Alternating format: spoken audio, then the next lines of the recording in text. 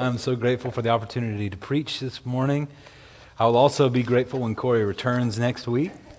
But I think that the Lord has something that He wants to say to us this morning. He was saying it to me all week as I studied Hebrews chapter 10, verses 19 through 25. I think this is a scripture passage for our time. And of course, we know that all scripture is God-breathed and profitable for all times, for all people. But I think it will be helpful for us today. I hope it will be. This morning, I want to ask you a question. It's a hypothetical question, so don't get ready to shout anything out. If I told you that the God who created heaven and earth, who spoke the stars and the planets and the sun into existence, who filled up the oceans with water, and who reached his hands down in the dirt to create man, who formed you in your mother's womb, if that God were to be fully present in our courtyard right outside this door, how would you react? If I were to tell you that you could get up out of your pew, open that door, and walk into the presence of God, would you even want to? Would you be afraid? Would you be hesitant? Now, I realize some of you might be getting slightly offended at the thought of this hypothetical question. It's sort of like whenever, not that Rachel would ever do this, but if my spouse were to ask, would you get remarried if I died? Like that's a hypothetical question. I'm not a huge fan of hypotheticals. It reminds me of a quote from the movie True Grit. One of the characters says, "I do not entertain hypotheticals. The world as it is vexing enough." But my question stands to you this morning. I think it might help us see something. What if I told you that the God who created heaven and earth, who formed you in your mother's womb, is closer to you right now and more available to you right now than if He were fully present beyond that door? Would you believe me, church, if I told you that right now we are in His presence? Right now.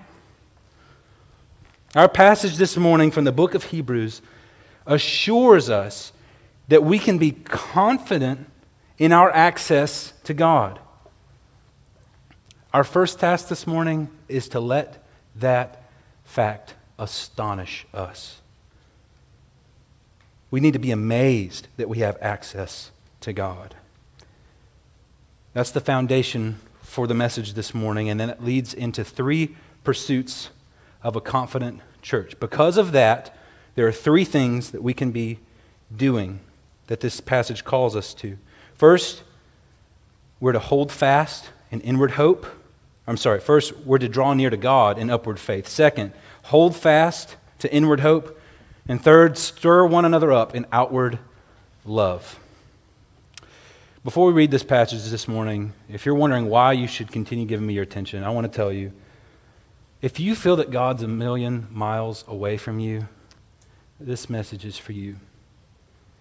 If your heart is anxious because of what's going on in the world, or even what's going on in your own home, this message is for you. And even if you're just not sure how to be a good, faithful church member right now in this weird, crazy season that we're in, this message is also for you. Hebrews chapter 10, verse 19 says this. I'm going to put it up on the screen as well since we don't have our pew Bibles right now. Therefore, brothers, since we have confidence to enter the holy places by the blood of Jesus, by the new and living way that He opened for us, through the curtain, that is, through His flesh, and since we have a great priest over the house of God, let us draw near with a true heart and full assurance of faith, with our hearts sprinkled clean from an evil conscience, and our bodies washed with pure water. Let us hold fast the confession of our hope without wavering, for He who promised is faithful. And let us consider how to stir up one another to love and good works, not neglecting to meet together, as is the habit of some, but encouraging one another, and all the more as you see the day drawing near. Let me pray. Father in heaven, we pray that you would help us see the truths in your word and help us to be obedient to them. We pray in Jesus' name, amen. Hebrews is a unique book of the Bible. It's a letter, we know, written to, we think, primarily Jewish Christians. We're not really sure who the author is. There's really no consensus around who wrote the book of Hebrews. But the audience seems to be very familiar with the Old Testament because there are tons of Old Testament references in Hebrews.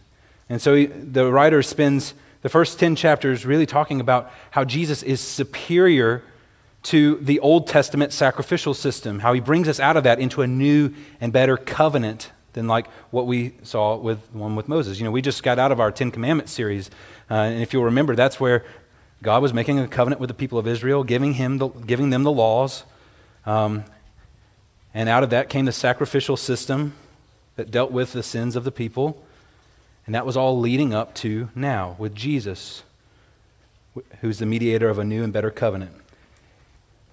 And our passage today begins with the word therefore. And as any good Sunday school teacher can tell you, when we encounter the word therefore in the Bible, we need to find out what it's there for. Okay, good. I got a couple of you. And in this passage, it's actually pretty straightforward. We don't really have to look back very far because he gives us a summary right after. These first 3 verses in this chapter are a summary of what's been going on before. So we're just going to focus here on these 3 verses, 19 through 21, for a minute, which tell us that because of what Jesus has done for us, because of the work of Christ, we can be confident that we have access to God. We have access to God. Access is something that we all crave, right? We want to be with people that we think are important, that can offer us something that can maybe help us get further in life. We want to be associated with important people. If I were to get on the phone and try to get President Trump on the line, what do you think my chances would be of having access to our president? Probably nothing, right? Like absolutely zero chance that I would be able to access our country's leader. And that's just an earthly leader. But when it comes to access to God, what do you think the chances are that we could enter into his presence for an audience with him under our own power? What are the chances? Church, I'm afraid that we don't give enough thought to how staggering it is that we can draw near to God. We have access to God. I want you to imagine for a moment that you're a Jewish person living in the time of Jesus. I'll help you out. I'll give you some details because I know that's a pretty big cultural leap for us 2,000 years ago. And you're a good and faithful Jewish person. You live, work, and go to synagogue. You even attend the temple. You try to honor God with your life. But the idea of knowing God personally, of living in his presence, for you would be a frightening one. The only one who encounters the presence of God is the high priest.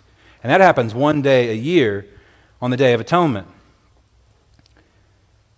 I want you to imagine waiting outside the temple as the high priest puts on sacred garments, goes through a ritual cleansing process, sacrifices a goat and a bull to pay for the sins of himself and the people.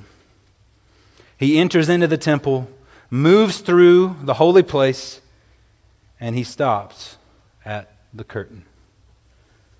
This curtain stood right outside the entrance to the most holy place, or the Holy of Holies, you might have heard it called. And on this picture of the curtain, there are cherubim, which are heavenly warriors guarding the presence of God, like the same angels, the same warriors that were stationed outside of Eden to guard God's presence as Adam and Eve were cast away. So the priest stops at the curtain. And he knows that if he doesn't do this exactly right, he could be killed.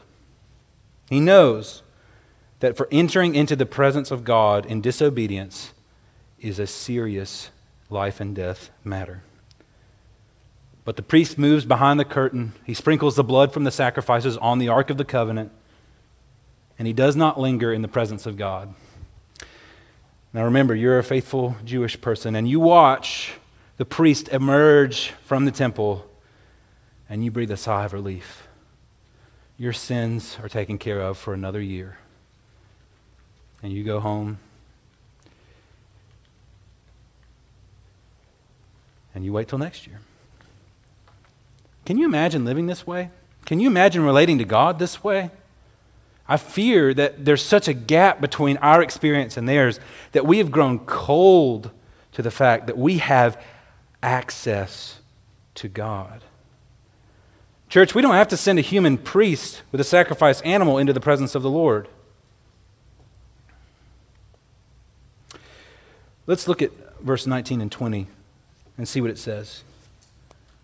Therefore, brothers, since we have confidence to enter the holy places by the blood of Jesus, by the new and living way that he opened for us through the curtain, that is, through his flesh,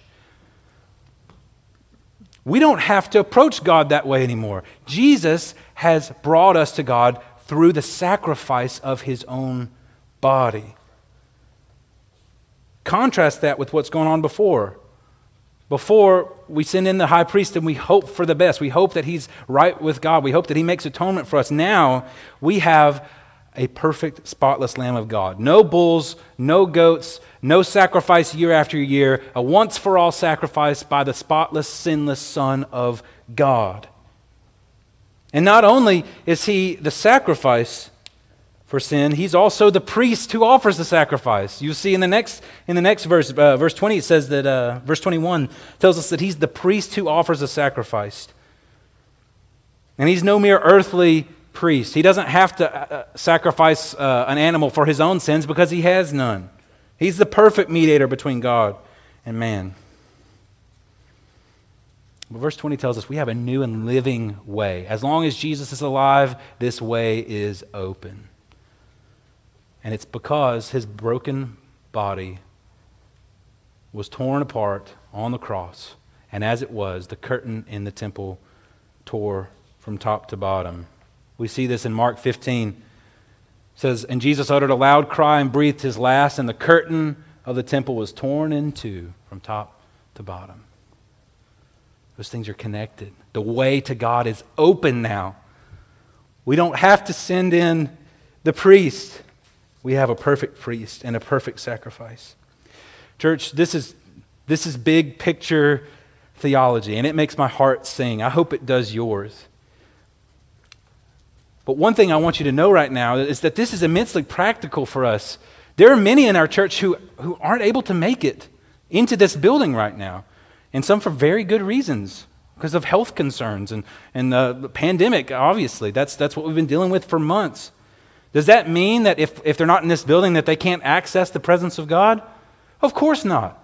Of course not. Because Jesus has opened up the way. There's nothing intrinsically holy about this building.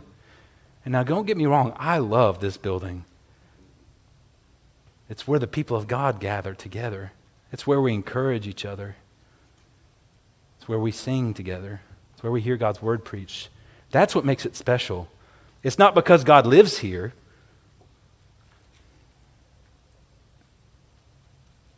What a life-giving truth it is that wherever we are, even if we're stuck at home, and some of you might be watching online right now and you feel stuck at home, you feel so bored and lonely that you're about to cry. You don't have to be in this room to enter the presence of God. Jesus has opened up the way, and he stands ready as our high priest to usher us in to his presence. So what does it mean to draw near to God right now as we live our lives, as we're in this building, as we go home and make lunch and live and work and do all the things that we have to do from day to day? What does it mean to live in God's presence? It's sort of an abstract idea. At least in the Old Testament, the priest actually physically walked behind the curtain and was in God's presence. This is a new thing. And in this passage, as it goes on, we've got three exhortations. I've titled it Three Pursuits of a Confident Church. And the first one is upward faith. That's how we draw near to God. Faith. Faith. Verse 22 says this, "Let us draw near with a true heart in full assurance of faith, with our hearts sprinkled clean from an evil conscience and our bodies washed with pure water." So the writers just spent a few verses saying, there's no more barriers. The way is open. And now he says, let's go. Let's draw near. There's nothing holding us back from the presence of God. Why would we settle for living as if there is? Why would we settle for religious activity aimed at a distant deity whenever we can draw near to Him? But how do we do it? How do we do this? It's with a true heart and full assurance of faith. What is faith? I mean, this word has been used for so many different things. It's so corrupted and so nebulous now. Like, what does it mean to have faith? And I'll say this. It is believing in Jesus, but it's not only that. In a very real sense, faith is believing Jesus. Believing that what He says is true. Believing that whenever He sacrificed Himself for us, that He has drawn us near to God. No longer should we have a fearful heart that runs from the Lord. We can run towards Him because our sins are forgiven. The curtain is torn and the way is open. And verse 22 says that our hearts are sprinkled clean from an evil conscience. Now, what does that mean, an evil conscience? A few moments ago, whenever I had that example about what if the presence of the Lord were fully out there in the courtyard, I think the reason why that might have jarred us a little bit, might have jarred me to think about, is because of the lingering evil conscience. Sometimes I don't think we're convinced that our sins are fully forgiven. Sometimes I don't think that we're convinced that we have nothing to fear in the presence of God because of what Jesus has done. It's a burdened conscience because we're sinners. We're sinners. And that keeps us from running into the presence of God and falling at His feet because we're afraid. We so often feel condemned, don't we? Some of us live in this reality all the time. We beat ourselves up. We don't measure up. We feel like there's really no hope for us at all. We so often feel condemned. Friend, I want to tell you this morning, so much of the life of upward faith is believing God instead of our feelings. Okay? Are you going to trust your feelings about yourself? Even your sins, which are facts, not just feelings. But are you going to trust that God has cast them as far from you as the east is from the west? Are you going to trust that the way is open into God's throne room because of what Jesus has done for you? Don't put more stock in your sin than in His righteousness. Do not do it. Do not belittle Him. Come to Him. Run to Him. Draw near to Him in upward faith. Friend, are you hiding from God? Do you shrink back at thinking at the thought of standing in His presence? There might be that. There might be some of those among us. But there also might be some of us that sort of feel like we're close to God, but really our religious life just consists of checking boxes. Reading, have I read my Bible? Have I prayed today? Have I gone to church? Have I listened to a sermon? Have I given my tithe? Don't misunderstand me. We should all be doing those things. Absolutely we should be doing those things. But why are we doing them? Is it because we've drawn near to the one who created us, the one who satisfies our soul? Or is it because we sort of think that if we do these things that one day He'll let us in? No. Jesus has done it. We've been brought near, and that's why we do all of those things. Don't you see that all of that is meaningless if it doesn't flow from a vibrant personal relationship with the one true God? Friends, we're designed to live in His presence. That's how God made us, to feast on His glory forever. Everything we do in life ought to flow from that. And I'll say this, your spiritual life doesn't have to dry up just because church isn't back to normal yet. Okay? Don't settle for religious activity. Pursue the presence of God. The way is open. You have nothing to fear. You've been sprinkled clean from an evil conscience. You can draw near with a true heart of upward faith. Let's not settle, church. Let's go further up, further in. Not only do we have upward faith, the second pursuit of a confident church that's confident that we have access to God is inward hope.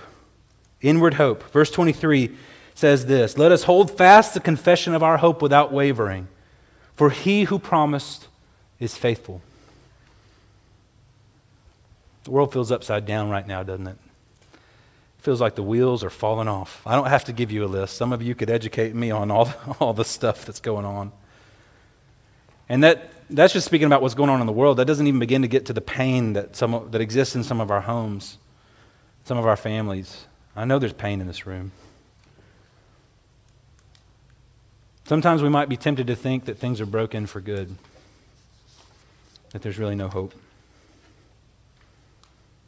How does this verse confront that reality this morning? Church, because we have access to God, and because He keeps His promises, let's hang on with white knuckles to every word that He says. Here are a few promises from the Bible. I'm just going to go through rapid fire. I'm not even going to give the references right now, but you'll find these are some things to hang on to steady your feet. No good thing does God withhold from those who walk uprightly. Come to me, says Jesus, all who labor and are heavy laden, and I will give you rest. And my God will supply every need of yours according to His riches and glory in Christ Jesus.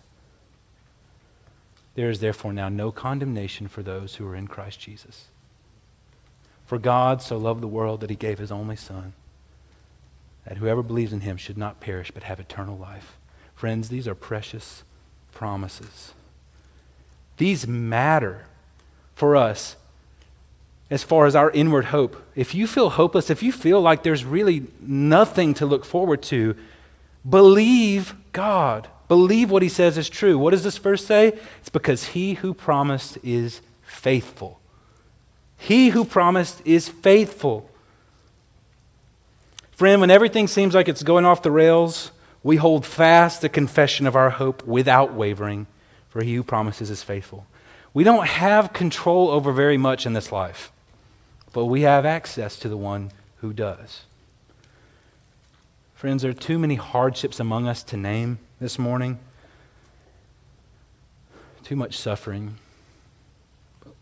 But we know the King. We know that He keeps His promises. We don't have to be fearful of the future. We don't have to be convinced that things are too broken to ever be fixed. Friends, let's hold fast in hope. Not only does access to God drive us to upward faith and inward hope, finally, this is the third pursuit of a confident church, it drives us to outward love. Outward love.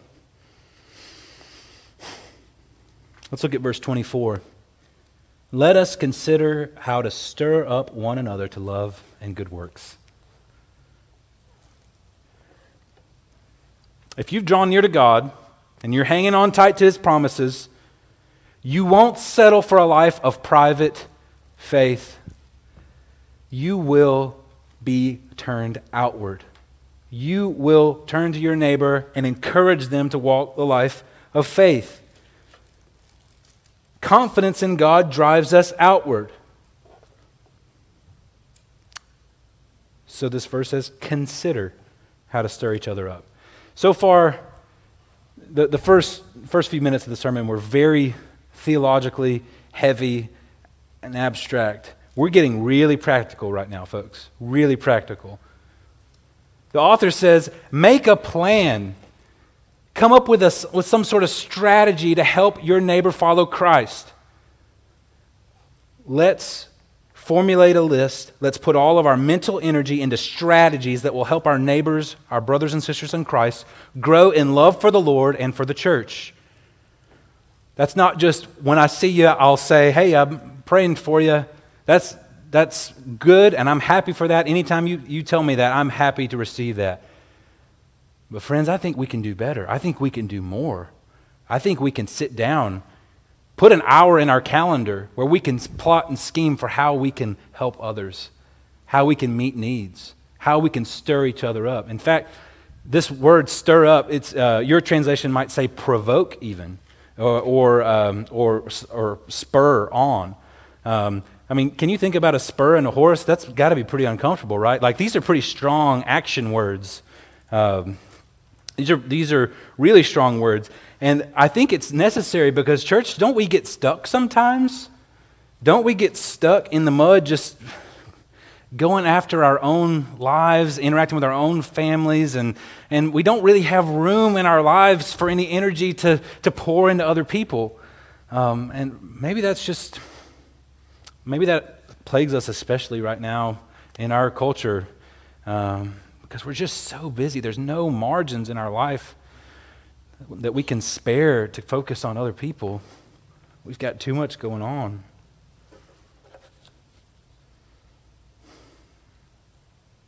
Church, don't miss this. We need each other. I need you. I need you. Some of you are really, really wonderful at this. There's many people in our church that send me texts, calls, send me notes of encouragement. Let me tell you, it fuels my fire. It puts gas in my tank. It really does. Don't just wait around for someone to encourage you. Consider, make a plan, stir up others. And in the strange math of the kingdom, as we lose our lives, as we give away, we receive. We receive. Are you keeping up with your Sunday school class? Are you asking hard questions to your brother or sister? Are you checking in? We need each other, especially right now when we're not in this building very much together. We need each other. Verse 25 says that we don't need to neglect to meet together, as is the habit of some, but we're to encourage one another, and all the more as we see the day drawing near. And some of you are thinking, wow, that's an interesting choice for this morning. Don't neglect meeting together right now in the middle of this pandemic. And I know I'm talking to the faithful few. Y'all are here. I'm proud of you. I love you. But there are many people here who it would be imprudent for them, unwise for them even, to come into this building right now. So how do we square that with this verse? I think the key word there is neglect, right? If you know someone who wants to be here, but decides it's more prudent for them to stay home, that's not neglecting. That's just being wise. There's a sense in which, for the several weeks where we didn't have any kind of services at all, I was just grieving. Even though we were doing online services, it's just not the same. It's not the same. And it's still not quite the same. I love being in this room with you, but I miss the ones who aren't here. I know you do as well. Maybe you're watching this message online because you don't feel comfortable being in the building right now. I want to tell you up front, it's okay. I don't think you're in violation of Hebrews 10:25. But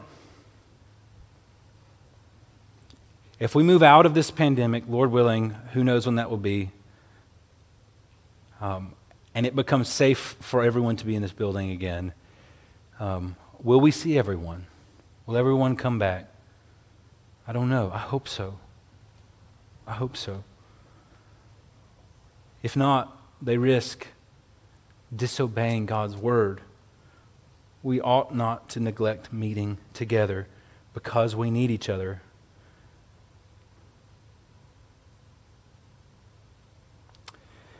Do you know why, church? It's because This is not our home. This is just a way station. This is just, we're traveling, we're pilgrims, we're strangers in a strange land. But one day, this verse says, Jesus is going to come back. You see the word, the day is drawing near. That day is in capital D. That means the day of days, when Jesus comes back. So easy to forget that we have access to God as we live and work. And this passage reminds us to think about the fact that he's going to come back. And so that helps me draw near. It helps me hold fast in hope. And it helps me have outward love focused on you, helping you, and you helping me. You know, I was speaking with JB the other day, and we both agreed that life feels just like it's on pause right now. Maybe it feels that way for you. Maybe some of you are just working as hard as you always work, and it doesn't really feel that much different. But for us who work in this building, it's so strange. There not being people here all the time. And I find myself thinking about, man, it'll be nice when this thing's over. And I stand by that. But sometimes I think it can make me complacent. It can make me sit on my hands just waiting for things to change. Friends, I don't think that's what God has in mind for us. I don't think we're supposed to sit around and watch Netflix until this thing is over. That's my personal temptation. Yours might be something else. I don't think we're supposed to just sit around thinking about what's going to happen when we get on the other side of this thing. I think if we're faithful to this passage, we won't live that way. We won't be satisfied with passing the time, sitting on our hands. We won't be content to look at a screen for 10 hours a day, waiting for lives to start back. We won't be satisfied with occasional religious activity directed toward a distant God. If we remember that God is completely available to us right now, because of what Jesus has done, then we will draw near to him because he's made a way for us. And if we believe God's word, we won't be so upset and anxious all the time about everything that's happening in the world because he who promises is faithful. And if we believe Hebrews 10, 19 through 25, we won't wait around for the church to get back to normal. We should be drawing up battle plans at our kitchen tables, folks. We should be coming up with strategies to stir each other up in Christian love. We should be plotting and scheming for how we can help each other follow Jesus. And we do it because we're getting each other ready to go home. Right now, we're stumbling around in the dark, waiting for the sun to rise. Church, we're getting each other ready for the wedding day. Jesus has sacrificed himself so that we might be brought into the wedding feast. Church, are we going to pursue him? Are we going to be a confident church that is confident in our access to God? Is that going to drive us to have upward faith, inward hope, and outward love? Or are we just going to pass the time? Friends, I hope that this doesn't feel like I'm beating on you. I think that we have such confidence right now, even whenever everyone outside of the church doesn't have a reason for confidence because everything looks so bleak. But friends, we know the ending. We know the day is drawing near. Jesus is coming back, and he keeps his promises. He does.